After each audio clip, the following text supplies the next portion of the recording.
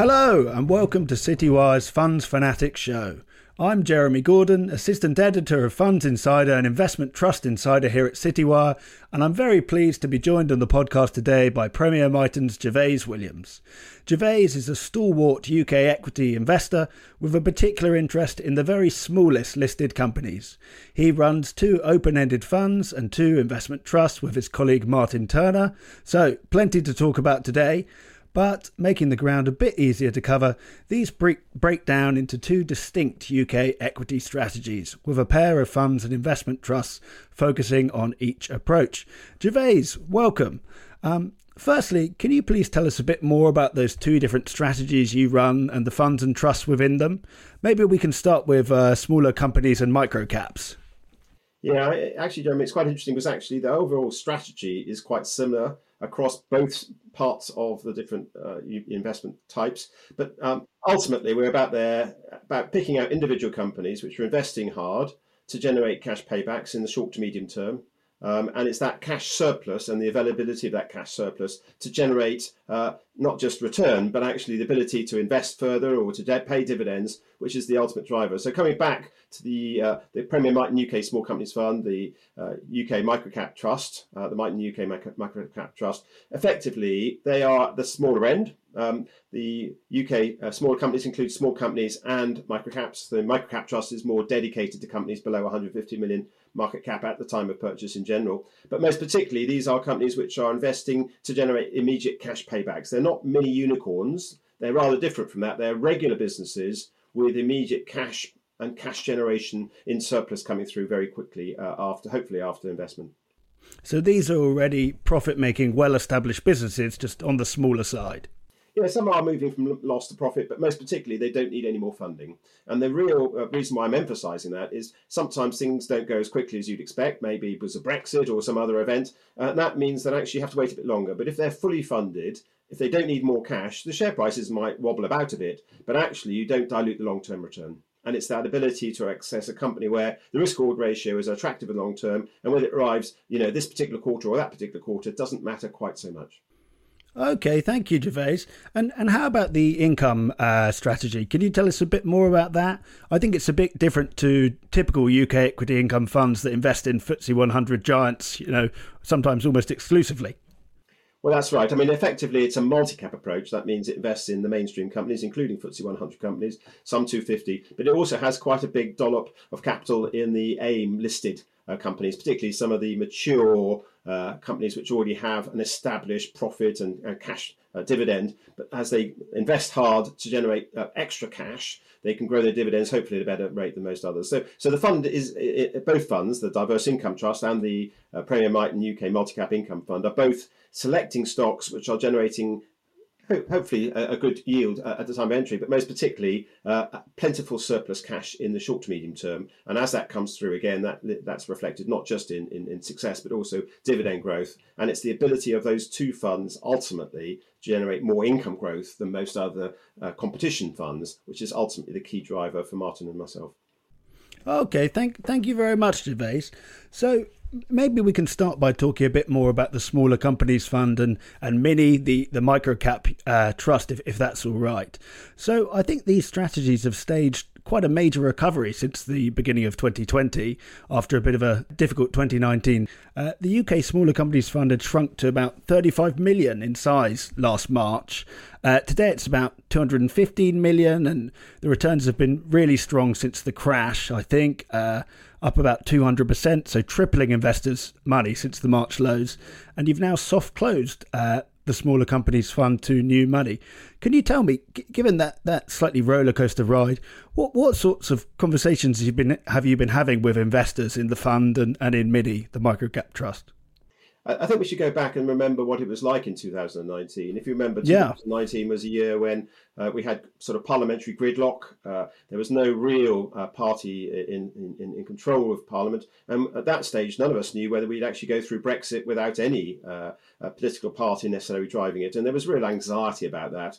Overlaying that, we also had the Woodford worries, and if you remember the Woodford gating of the funds with the unquoted companies there. And a lot of investors became concerned that perhaps some of the smaller smaller sort of unquoted companies he had there might affect the valuations or the interest in investing in regular quoted companies. And so this led to a particularly difficult period where even companies which were successful, continuing to announce hopefully good results, often didn't see share prices rising, and in many cases saw share prices falling because there was a small surplus of sellers and not many buyers coming into the market. So many of our funds are, Premier Miton UK Small Companies Fund, our Miton UK Microcap Fund, basically were in a position where they weren't generating the return, not because they weren't good companies, but just because the market wasn't really in a good position to get excited about them.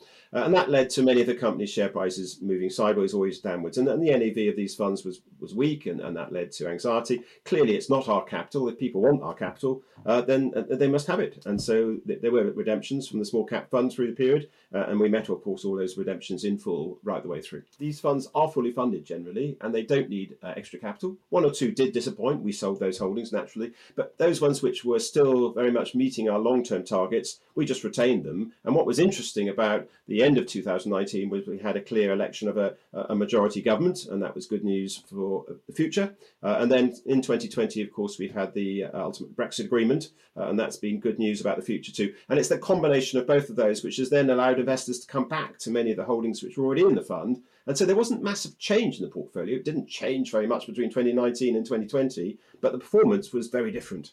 And I think that was really down to the nature that these companies, the long-term prospects hadn't been diminished by the weighting we had to do, the extra bit of weighting we had to do. And when it came, it's been very attractive. And so through that piece, it's not just that the funds had a good period in the last sort of 12 or 18 months, but most particularly, if you look at over 3 or 5 years, it's also got a strong record over the longer term. So that's the key issue. We're here to deliver attractive returns, albeit that we can't always control market conditions along the way.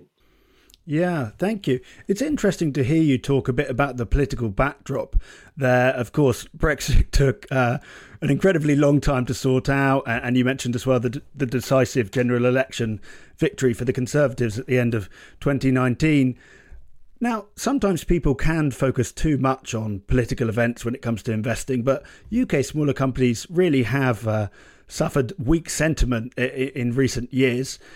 Is that sometimes a frustration for you when politics starts affecting markets, or is it something you try and ignore and not to think too much about?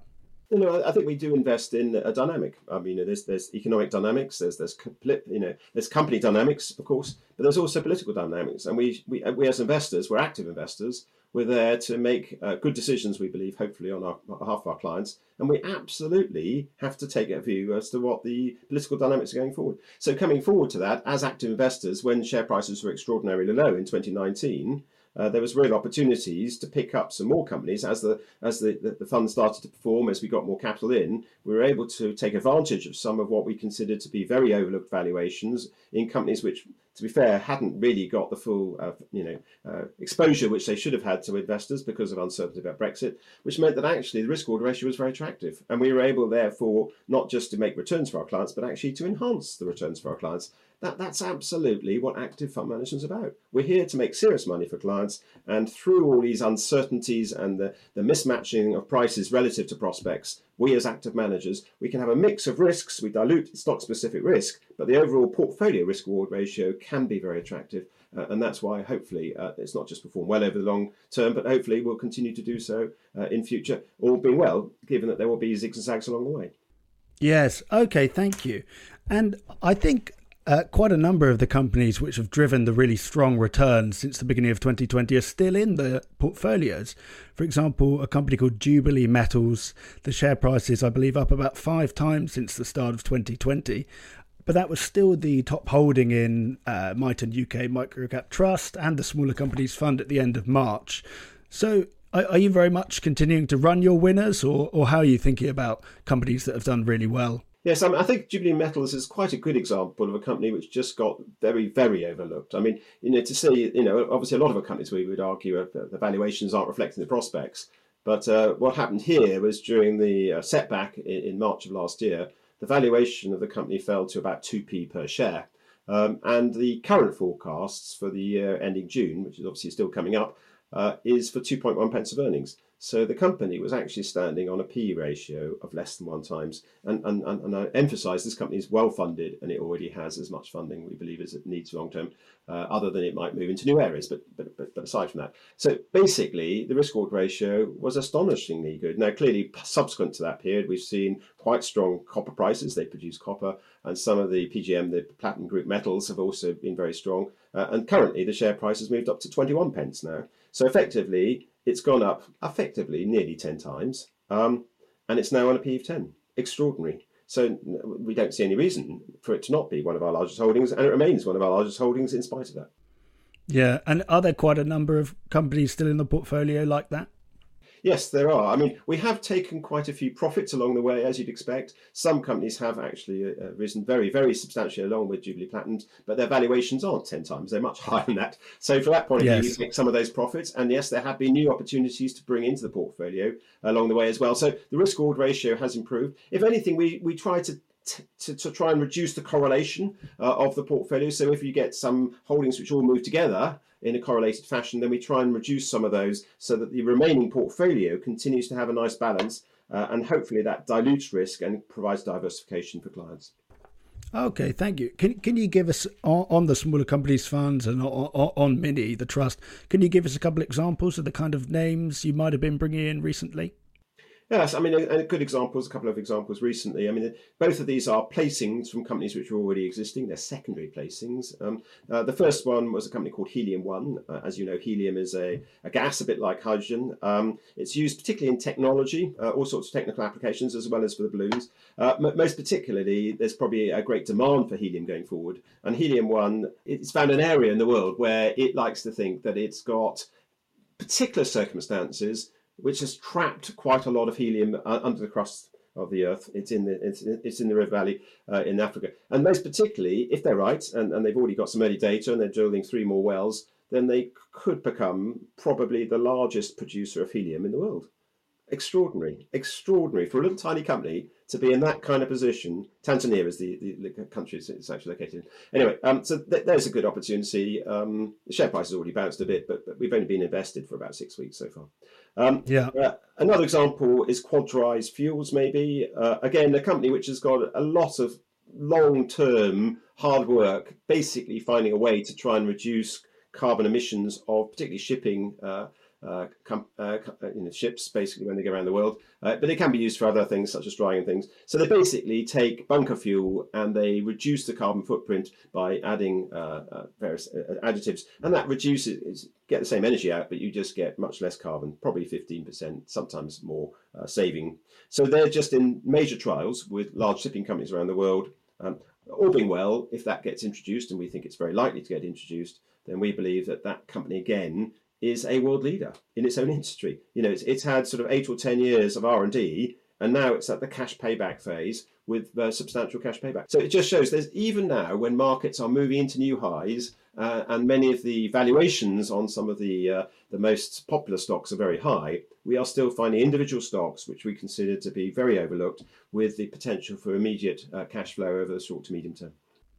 That's very interesting sounding companies. I have to confess I'd never thought about the production of helium before. Fantastic. Thank you, Gervais. Something else that drove your success last year across your funds were these put options on the FTSE 100. Now, buying these put options has been a feature of your process for a few years. Can you explain why and tell us a bit more about that? Yes, I mean, the nature of put options is they go up when the stock market goes down. So that's the nature of them. And we like things which are diversifying for our clients' risk. So if you've got quite a lot of stocks which go up when the stock market goes up, if you can find some things which are more defensive when the stock market goes down, that tends to moderate the fall and reduce it. So put options from that point of view have real advantage in terms of diversification.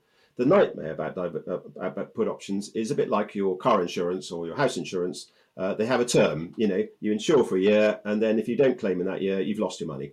So generally, put options tend to expire worthless because stock markets don't crash very often, because these things particularly work when the market crashes. So we've had them over recent years, and we've tried to keep costs right down. We've only put them in the portfolio because we believe that the insurance costs, the put option costs, the decay costs have actually been quite low, ultra low really, compared to historic things. And generally, although markets have been volatile over the last 4 or 5 years, they haven't claimed, they haven't made, they cost our clients a little bit of money each year, about 1% or so.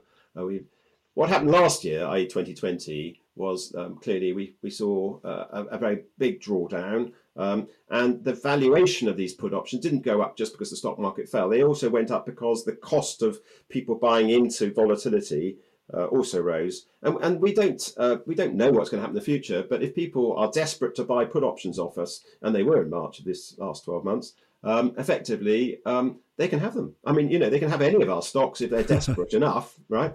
So they were very, very keen, and that boosted the cash. It helped a little bit on the way down in terms of bringing in assets, but most particularly, it boosted the cash at the bottom, allowed our clients to invest in additional companies at the bottom, which then gave more upside. So yes, it was helpful to the returns. To be honest, even if you look at the returns subsequent to the put options being exercised, actually the funds continue to perform well, even without a put option. So the put option isn't the reason the funds have performed. It was just another little help to help the funds produce a better return through that crisis.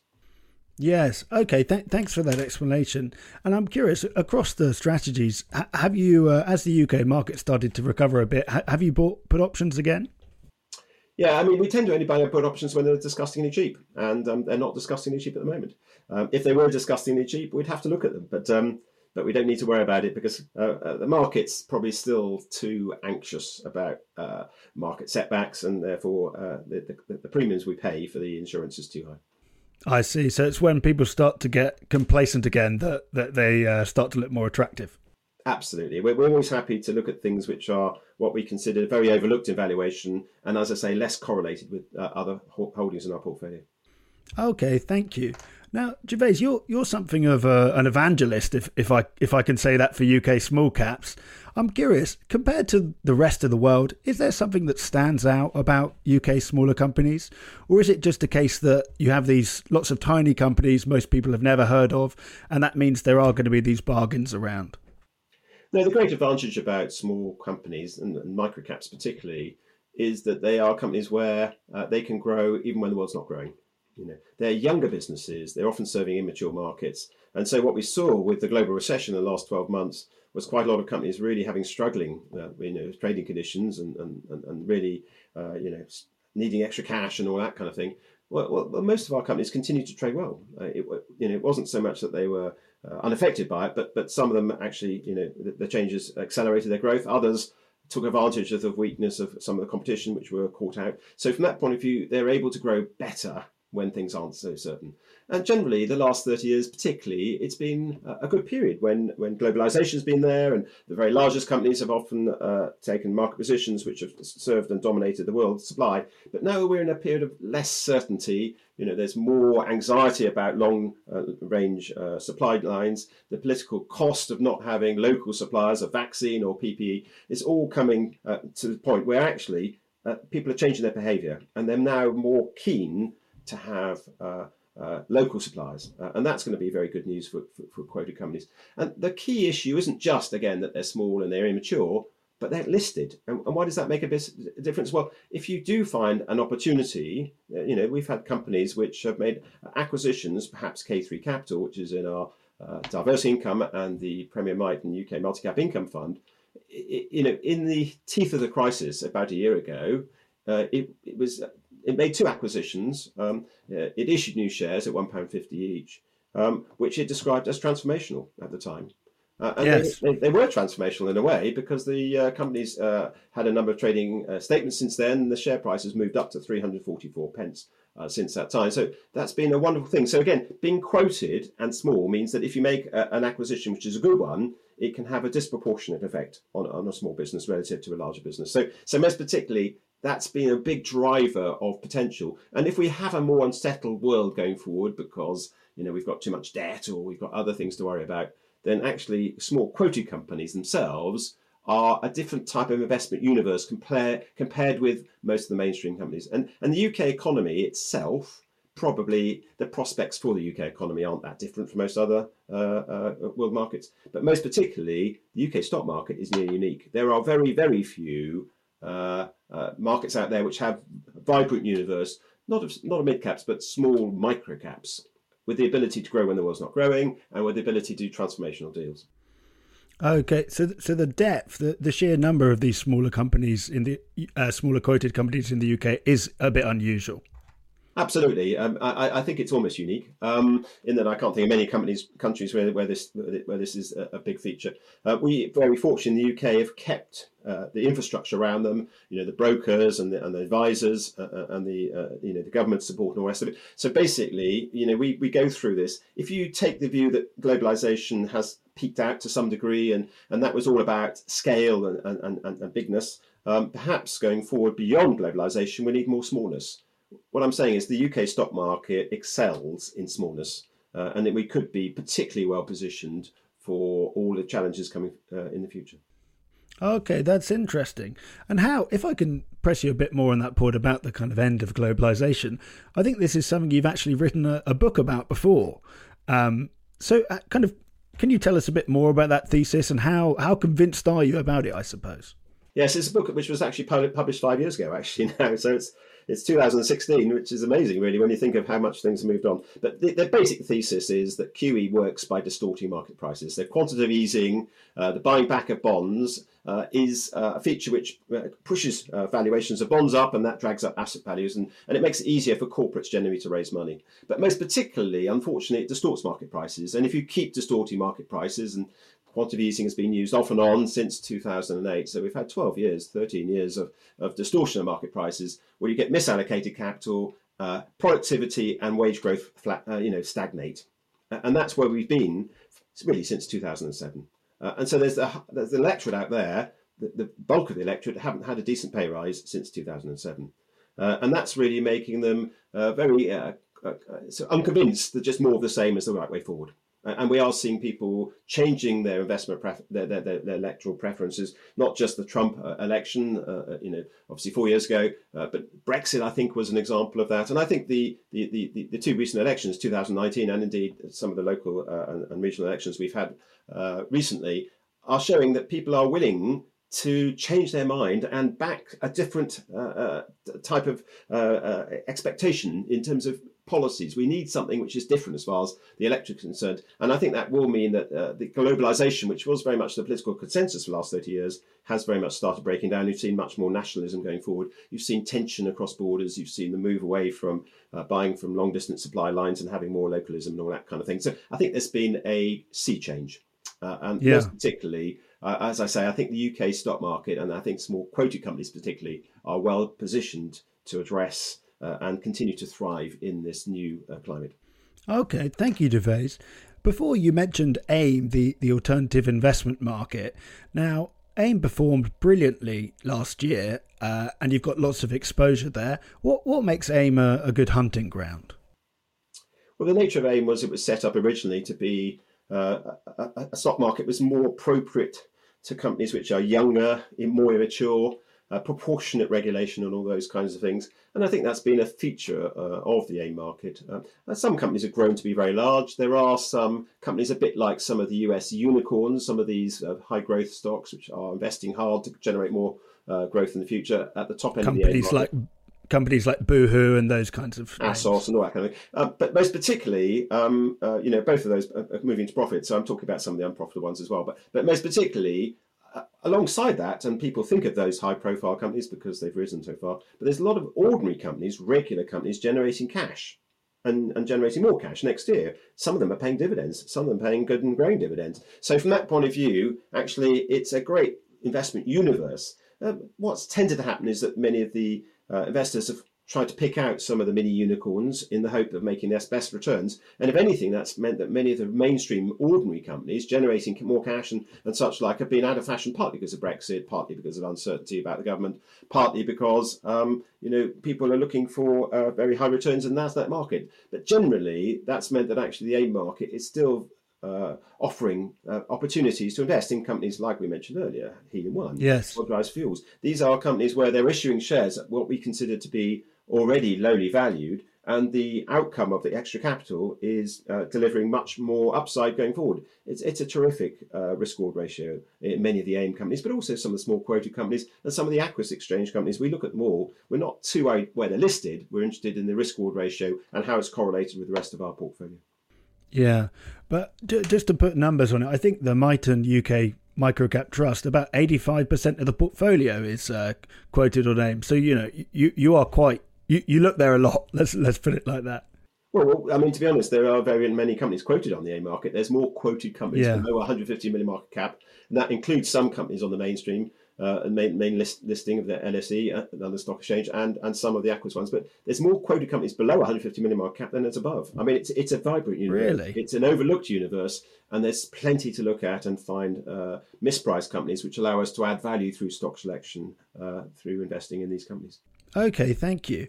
Now, as I said, AIM had a good year last year. I think the market was up about 22%, while the FTSE 100 fell about 12% in 2020.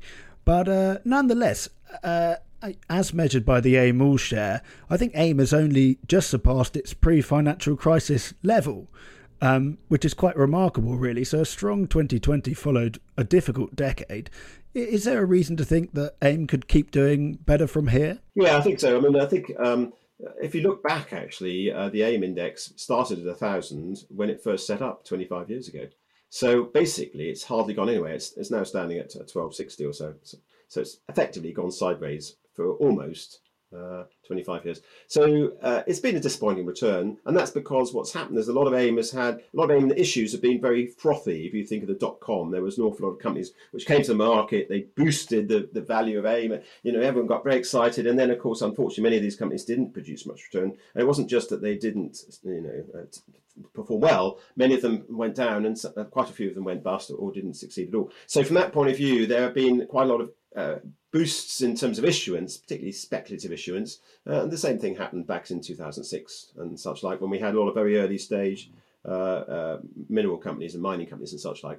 But I think what's happened about the AIM market more over the last 4 or 5 years is there's many more regular companies producing income and growing income and all that kind of stuff. I think the AIM market still has some mini unicorns at the top, which are a bit more speculative. But I think the nature of AIM has matured, and we're not dominated by relatively recent issues, which were very fashionable and well marketed at the time. But we've got many more established companies which are generating cash paybacks, which we think is the key driver of long-term return. And that's meant that actually the AIM market is in a great position to outperform. As I say, smallness could be the way forward. Many of these AIM companies won't just continue to thrive because they can find areas which can grow when the world's not growing, but they can also add extra return by buying assets from distressed sellers, perhaps the receiver. And of course, all of that investment which has gone on prior to the company going bust generates a cash return. And so those acquisitions are just brilliant, not just for the staff which are being acquired, but actually for the acquirer in generating extra cash going forward. So overall, we think the AIM market is particularly well positioned to generate premium outperformance going forward. That's great. Thanks very much, Gervais. Just to touch on the Miton UK Microcap Trust Mini again, it's itself a pretty small trust, about 119 million market capitalisation, I think. But I believe it's designed that way. Can you tell me a bit more about that and why it's important? Yes, the nature of the fund is that it's invested in microcaps. Therefore, although we have 120 holdings or whatever in the portfolio, it's never going to be a portfolio which is going to be billions, to be honest. You can't mix scalable, very large portfolios with tininess. So it's always going to be limited. It can scale up, it may be 119 million at the moment, but most particularly, we've always said it could get to 250 or 300 million in due course if there was investor support and if it was doing well. So it can scale up. But most particularly, it's never going to be a giant portfolio. It's always going to be an investment trust, which is a very appropriate structure because, as you know, investment trusts, they don't have daily ins and outs in terms of flows. You buy and sell stock on the market. You don't tend to see inflows and outflows of the fund itself, which means that the fund actually can invest on a slightly longer term basis. And that means ultimately, hopefully, can drive very attractive returns over the long term. Okay, thank you. And I suppose just a last point on this kind of smaller companies and micro caps. We've touched on it a bit, but broadly, what's the outlook like at the moment? And do you think there's still a kind of valuation opportunity post-Brexit, or have investors come back into the market and valuations aren't quite as cheap as they were?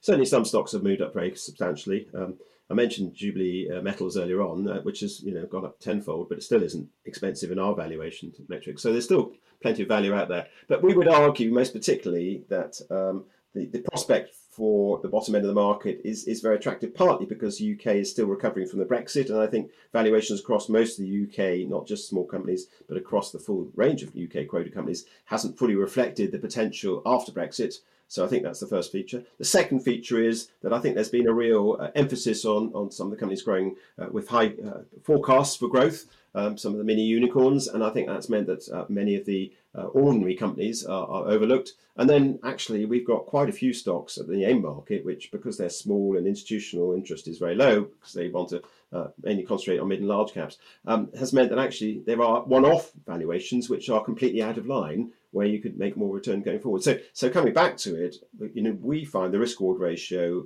is particularly attractive in the UK.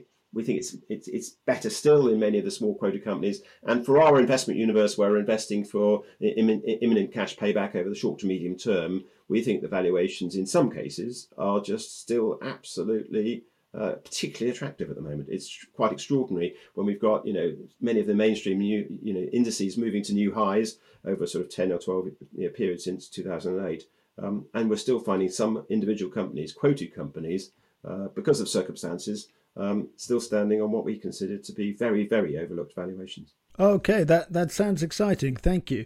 So let's talk a bit more about your income funds, if that's all right. So the Diverse Income Trust and Premier Miton UK Multicap Income Fund. Now, the evisceration really of dividends in the UK was a bit of a feature of the market last year. How did your funds hold up on dividends?